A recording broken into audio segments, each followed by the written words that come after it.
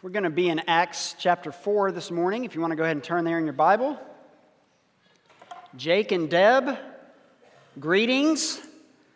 These are some former church members who are now missionaries in Italy, and they are back for a while, so we are so glad you guys are here today. They're going to be back with us in a few months as well and probably be sharing with us in the service. Is Italy in the World Cup still? Okay, I'm not trying to offend you. I just didn't keep up with soccer, so sorry.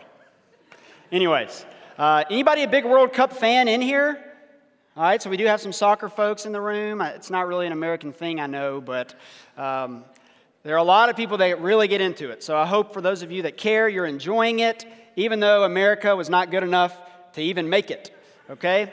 So we are going to be continuing our study this morning in the book of Acts.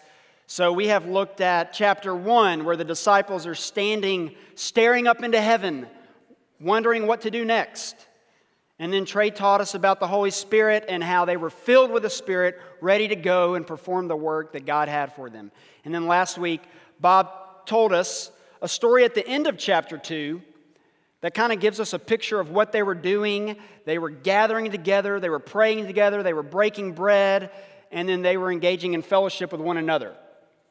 So what's happening in chapter 4 is they are out going around sharing the good news of Jesus with people, and of course, the religious authorities do not like it. And so some of them are arrested. But Luke tells us in chapter 4 that while they were out sharing the good news of Jesus, over 5,000 people came to faith in Christ that day. So they were released, and then they were asked, in whose name are you doing all of these crazy things? Of course, the answer was Jesus of Nazareth. Peter and John were told to never speak of Jesus again. And of course, they disobeyed, as we all should if we're ever told to stop talking about Jesus. So we get to the end of chapter 4, and Luke provides us another summary statement about what the disciples are experiencing during this time. So what you see here in 32 through 37 of chapter 4 is a summary of what has just happened earlier in chapter 4. Here we go, starting in verse 32. Now the full number of those who believed were of one heart and soul, and no one said that any of the things that belonged to him was his own, but they had everything in common. And with great power, the apostles were giving their testimony to the resurrection of the Lord Jesus, and great grace was upon them all. There was not a needy person among them. For as many as were owners of lands or houses sold them and brought the proceeds of what was sold and laid it at the apostles' feet. And it was distributed to each as any had need.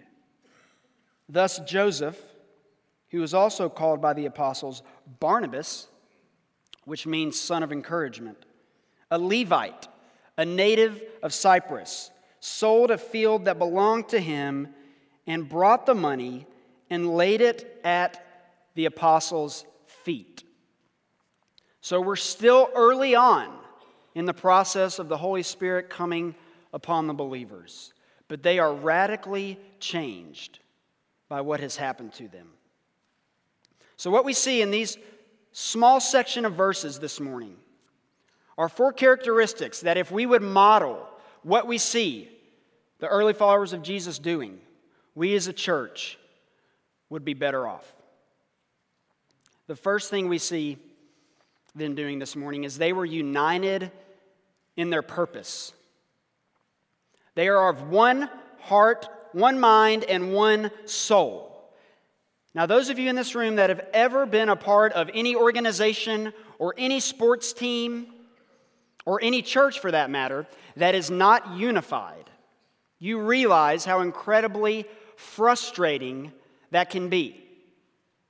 When you have everybody going in their own direction, having their own ideas with no central purpose, no central vision in mind, typically things don't turn out well.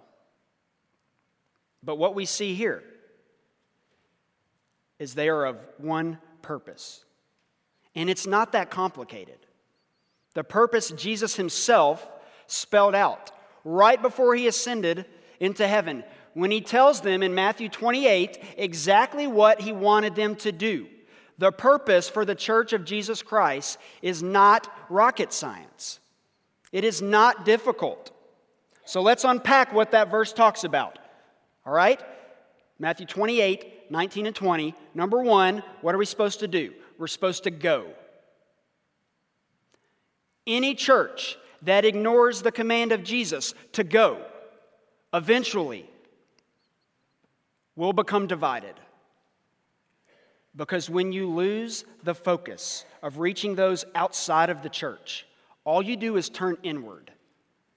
And when you turn inward, division begins to happen. Then he tells them to make disciples, which is actually, as you know, the main verb in that sentence, make disciples.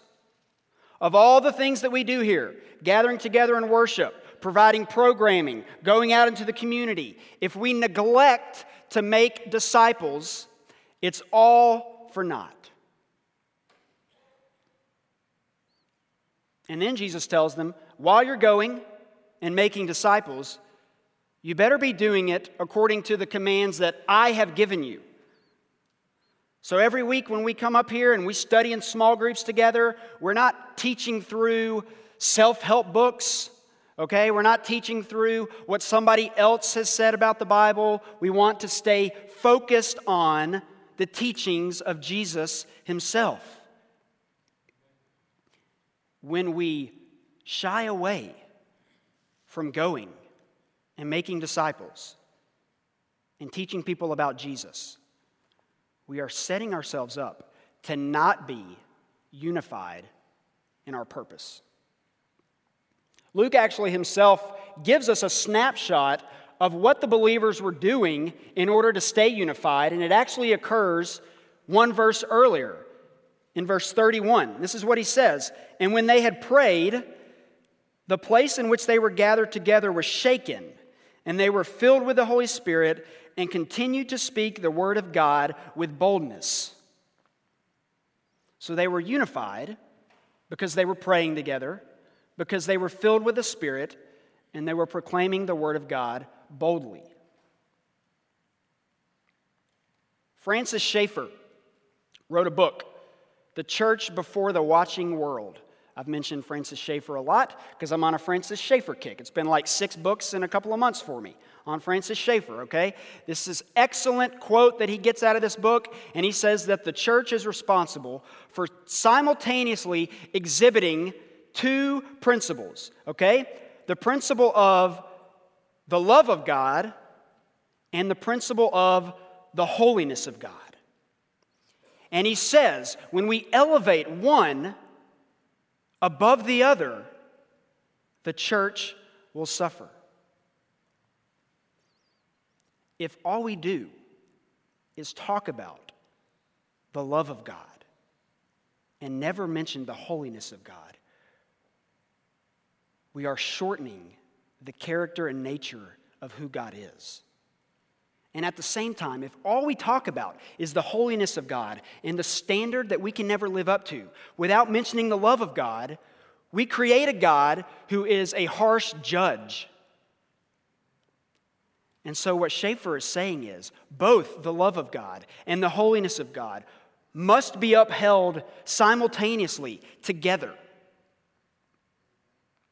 If we don't tell people about the love of God, then why would they even want God? But if we don't tell people about the holiness of God, how can they ever see their need for a Savior to forgive them of their sin? So every week, as we go about our lives, we want to uphold these 2 principles that are both equally important: the love of God and the holiness of God. And if we do that, we can remain unified in our purpose. Second thing we see the believers doing is they are practicing all the time generosity. Now, I know when some of you read those verses, you begin to trickle into thinking that somehow Luke and the early believers are talking about communism. Senator McCarthy, right, and the Red Scare, here we go. No, we're not talking about any economic system here. We're not talking about any form of government here. To take what we know as communism or capitalism and place it on top of the biblical text does a disservice to the text. There's a big fancy word for it. It's called anachronistic. It means taking something from a certain time period and applying it to another time period. The early believers have no idea what capitalism is. They have no idea who Karl Marx is. So don't look into this text and start freaking out that Luke is somehow endorsing some form of government that we don't agree with, okay? But what we do see happening here is that the earliest followers of Jesus had no concept whatsoever of private property or of individual ownership, those things that we as Americans sometimes hold on to so dearly. It didn't matter to them. When they saw a need, they laid it at the apostles' feet. And this is difficult for us because we have so much property that's ours. And what is mine, and what is yours is often yours. But we don't see that picture very much in the early church, do we? They practiced a form of generosity that you and I oftentimes don't understand. But don't miss this. Generosity is not about giving away of your time and your resources and your money. Biblical generosity is realizing that all of those things were never yours to begin with. And when you realize that everything you own, everything you have is not yours, that is when generosity begins to happen. Some of you in this room might know who Andrew Carnegie is, one of the wealthiest Americans that ever lived. He was the forerunner of what later became U.S. Steel. Unbelievable amounts of money. Ended up giving away 90% of his wealth before he died. I looked up how much this would be in 21st century money, and just take my word for it. He has more than all of us will ever have, combined. Okay? Very wealthy man. He kept a journal, and he regularly not only reflected what happened in his career, but he also made notes to himself to remind himself about things that would be happening in his life. And I want to read to you one excerpt from one of his journal entries. This is what he said. All right, he's talking about money here. He said, "Man must have an idol. The amassing of wealth is one of the worst species of idolatry. No idol more debasing than the worship of money. Whatever I engage in, I must inordinately therefore push, should I be careful to choose the life which will be the most elevating in character. To continue much longer, overwhelmed by business cares and with most of my thoughts wholly upon the way to make more money in the shortest time, must degrade me beyond hope of permanent recovery. I will resign business at 35. But during the ensuing 2 years, I wish to spend the afternoons in securing instruction and in reading." So Andrew Carnegie recognized that money for him was going to be a huge problem. And in this journal entry written at the age of 33, because I can do math, 2 years left, at 35 he was going to resign his business. Anybody want to take a guess what happens 2 years later? He does not resign his business. Because money is too powerful sometimes. Even though he gave away 90% of his wealth, the more you read on Andrew Carnegie and those that worked for him, they say he was very much still a stingy man in how he paid his workers. The reality is, every one of us in this room, the reason we don't oftentimes practice generosity is because we're missing it. We're missing what generosity is really about. Tim Keller wrote a book a few years ago called Counterfeit Gods. And this is what he says. He's talking about idolatry, and he says, you will never remove an idol from your life. You'll never be able to remove it. All you can do is replace it. So, if you're not generous, if that's something that's a struggle for you, you will never be able to remove stinginess, which would be the opposite, from your life. All you can do is replace it. And you replace it with Jesus. You look at the person and work of Jesus Christ, who we all know was the most generous man who ever lived. He gave of his time, of his resources, and ultimately gave of his life for you and I. So we look to Jesus. Any idol that we have in our life, we replace it with Jesus. We also see the early believers, they're providing for the needs of those around them.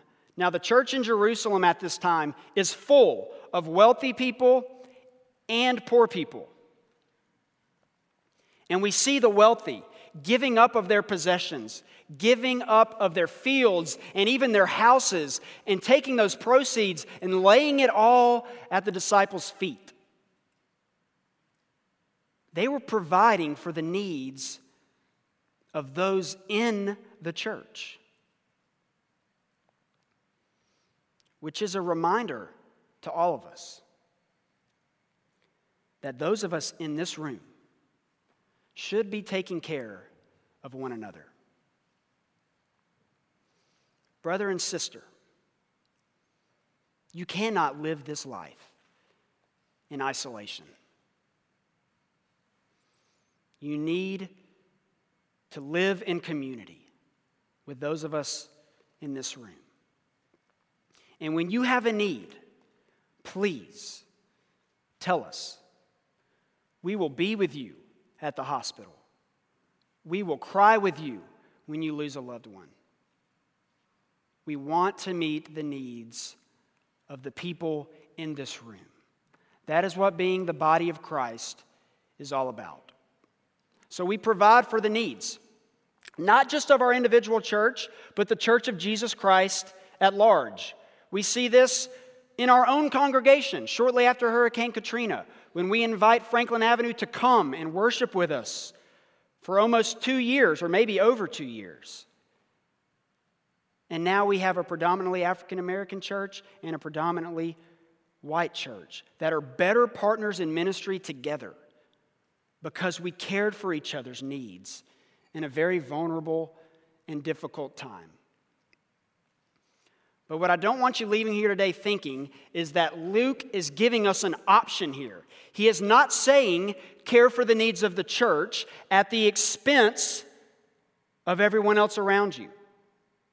He's also not saying take care of everyone else around you and the people inside the church will be okay. It is not an either or. We don't pick a side. It's a both and. We care for those in our body and we care for those outside of our body simultaneously. Many of you might have read the series that was in NOLA.com within the last couple of weeks called The Children of Central City. Jerome Lucky and his brother Jair were asleep one night in their house, and they woke up the morning of September 11th, 2011. They walked into the kitchen to get breakfast. and their mother was laying in a pool of blood, dead. She'd been shot during the night. They had no idea.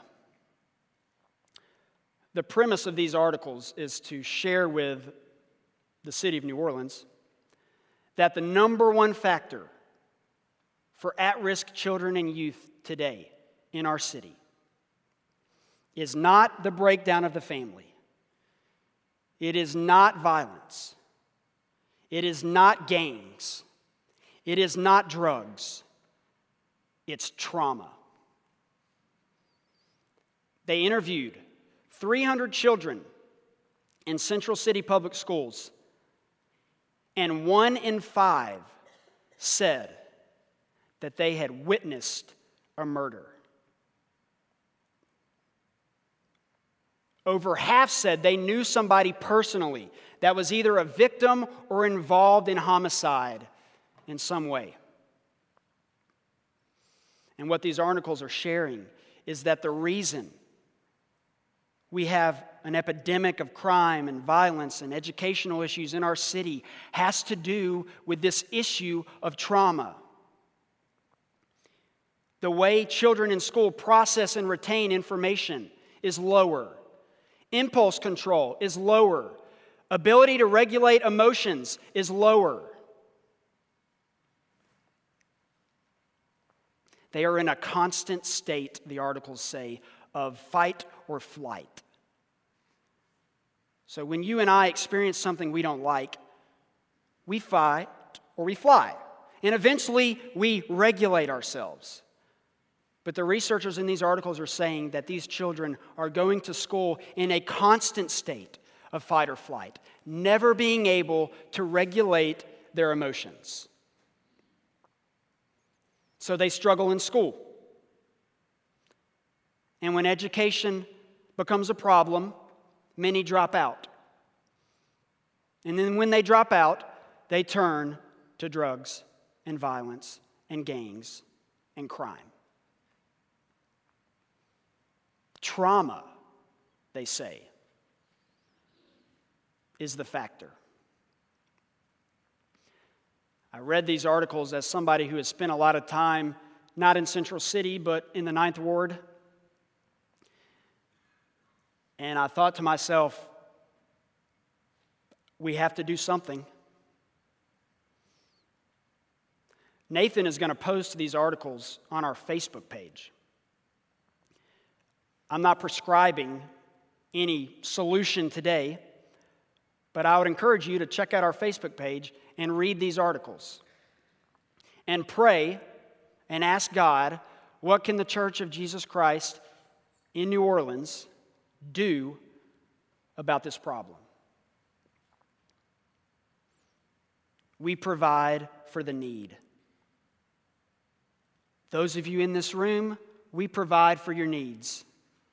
Those of outside the walls of this church, we have an obligation to provide for their needs as well.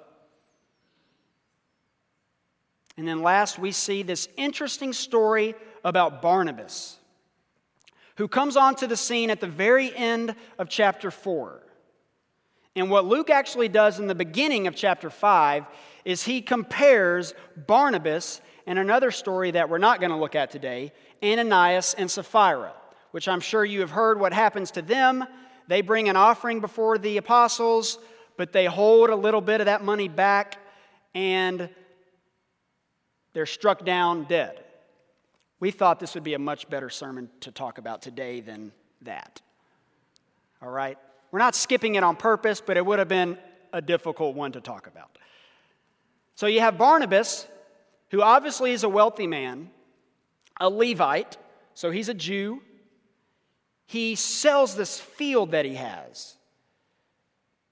And Luke tells us that he laid all the proceeds from that sale down at the apostles' feet.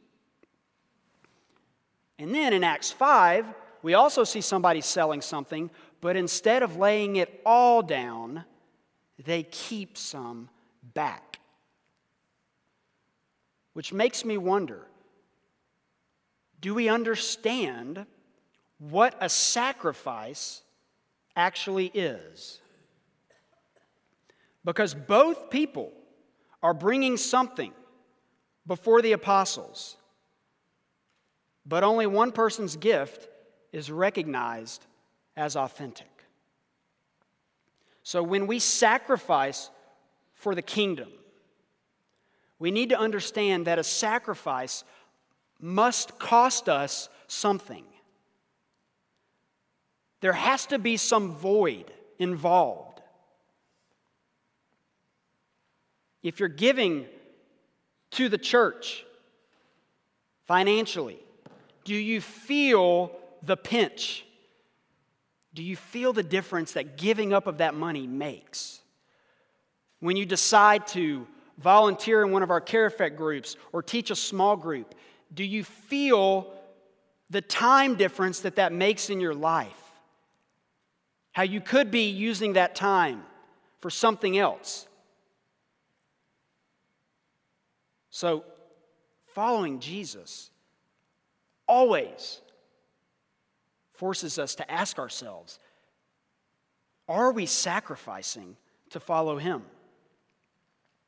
It's interesting about Barnabas here. He's introduced into the narrative of Acts for the first time here. And as we continue in Acts all summer long, you're going to learn more and more about Barnabas, but I'm going to kind of give you a sneak peek here. He's influential to the book. You know, Paul is converted later on in Acts. At this time, he's still Saul. He's converted, and he goes to the early followers of Jesus, and they are horrified that he wanted to even speak to them. But you know who stands up and supports Saul? It's Barnabas. He's the one that stands with him here and says, you know what? I know this guy's done a lot of bad stuff, but I'm here to vouch for him. He's going to do good things for God. It's Barnabas who goes out with Saul on the very first missionary journey recorded in Acts 13, okay? They go to Cyprus, they go to Antioch, and they circle back around. It's Barnabas, John Mark, and Saul who were on this first missionary journey together. And then in Acts chapter 15, which we're going to look at on July 15th, in 2 weeks, it's Saul and Barnabas who go to the Jerusalem conference together. And they are dialoguing with the leaders of the church in Jerusalem, trying to get them to understand that the gospel is growing like wildfire among the Gentiles. What are we going to do about it? That's Barnabas. Every step of the way as the church of Jesus Christ grows, Barnabas becomes a very significant portion of that. So I ask myself this morning, what if Barnabas, what if he didn't sacrifice for the kingdom? What if he kept that field? What if he didn't lay the proceeds of that sale at the disciples' feet? Of course, we all know that God would have still worked his magic, but Barnabas was obedient. So we ask ourselves this morning, as a follower of Jesus Christ, what are you sacrificing to follow him? Your time, your resources, your energy, your relationships. We all make decisions about the things that are important to us. Last check, we still have 3.14 billion people who have never heard of Jesus Christ, representing 7,088 unreached people groups. Think for a moment how many people that is. Let's ask ourselves this morning, as we examine our own hearts, what we see here in Acts 4, are we unified in our purpose? Are we practicing generosity? Are we providing for the needs of those in this room and the needs of those outside the church? And are we sacrificing for the kingdom of God so that 3.41 3.14 billion people can shrink. Let's pray together.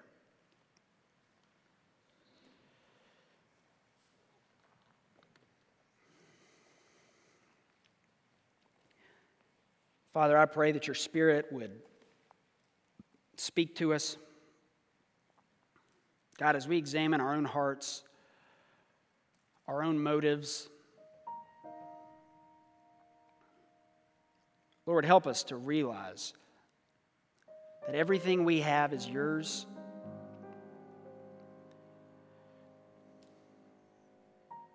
Make us more generous.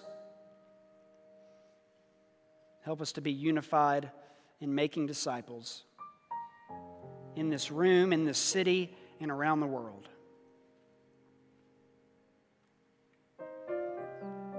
God, I pray as we continue to read through this book together as a church this summer, that every day we read in Acts, we would be reminded about how you work in your church.